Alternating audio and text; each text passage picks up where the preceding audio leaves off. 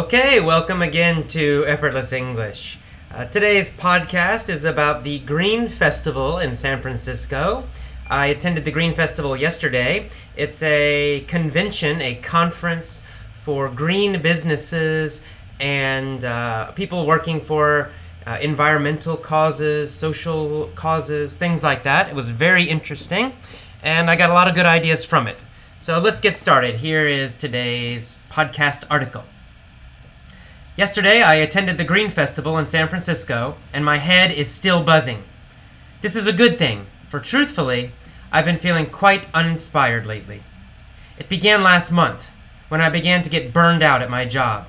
I was teaching too many hours and let a few unmotivated students affect my enthusiasm. But that wasn't the only problem. In fact, the problem went much deeper. For several months now, I felt a lack of purpose. While I love teaching, I often question just what I'm doing and if it's really valuable. For my part, I do not consider TOEFL preparation to be meaningful or valuable. Nor do I find meaning in helping unmotivated students maintain their visa status in America. There's nothing wrong with these pursuits. They just don't inspire me. Even the goal of helping others master my native language is lacking something. Many tell me this is a noble goal, because English is now a global language, and therefore I'm helping people learn a skill that will help them communicate with other people all over the world.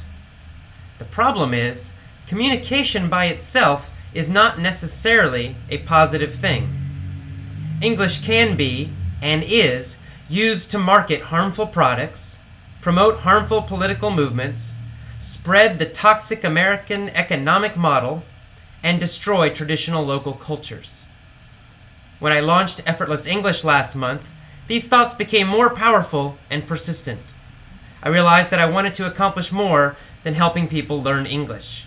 I realized I wanted a more inspiring purpose for the website and for myself. That's what led me to the Green Festival this weekend. The festival was a collection of speakers and ecologically oriented businesses dedicated to creating compassionate and sustainable economic and social systems. The first speaker I saw was John Robbins, someone I feel a personal tie to. It was his book, Diet for a New America, that finally convinced me to become a vegetarian. Robbins is the son of the founder of the Baskin and Robbins ice cream business. But instead of following his dad into the business, Robbins has dedicated his life to promoting health. He writes extensively about healthy eating and ecologically responsible lifestyles. Robbins' new book is called Healthy at 100. For this book, he researched 4 groups of people in the world who have traditionally lived very long and have maintained their health well into old age. One of these groups is the Okinawans. Another is the Hunzu.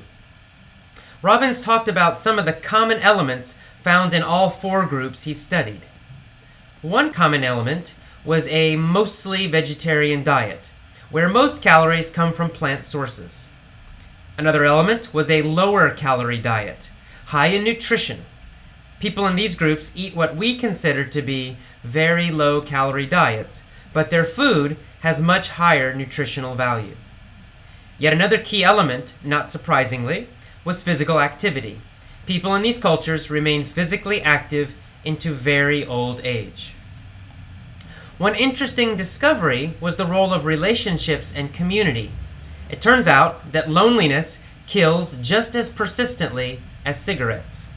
People who live very long tend to have a strong community of positive relationships.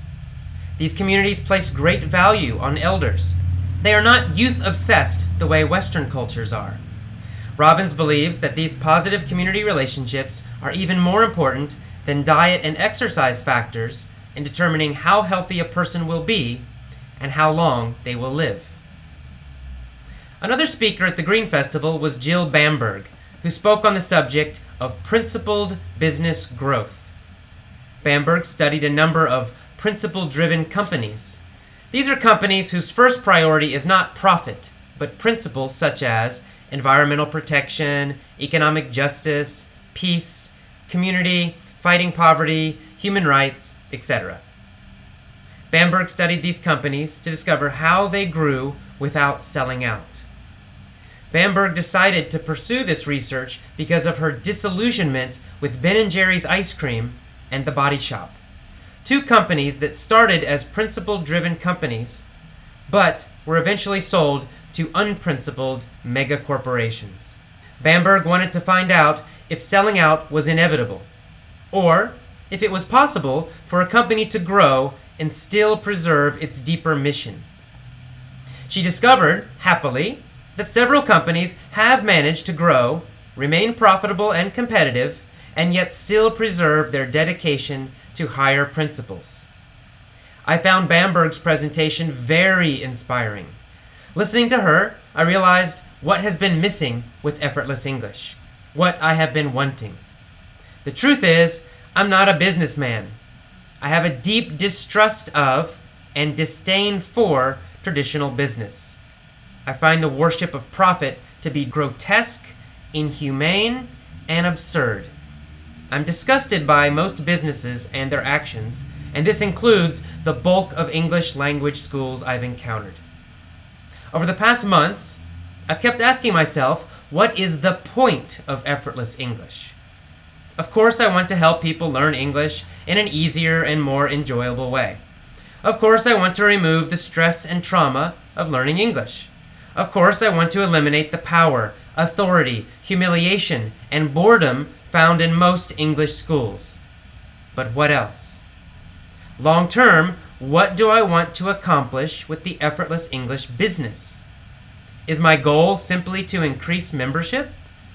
Is it simply to grow enough to free myself from teaching jobs so I can teach the way I really want to?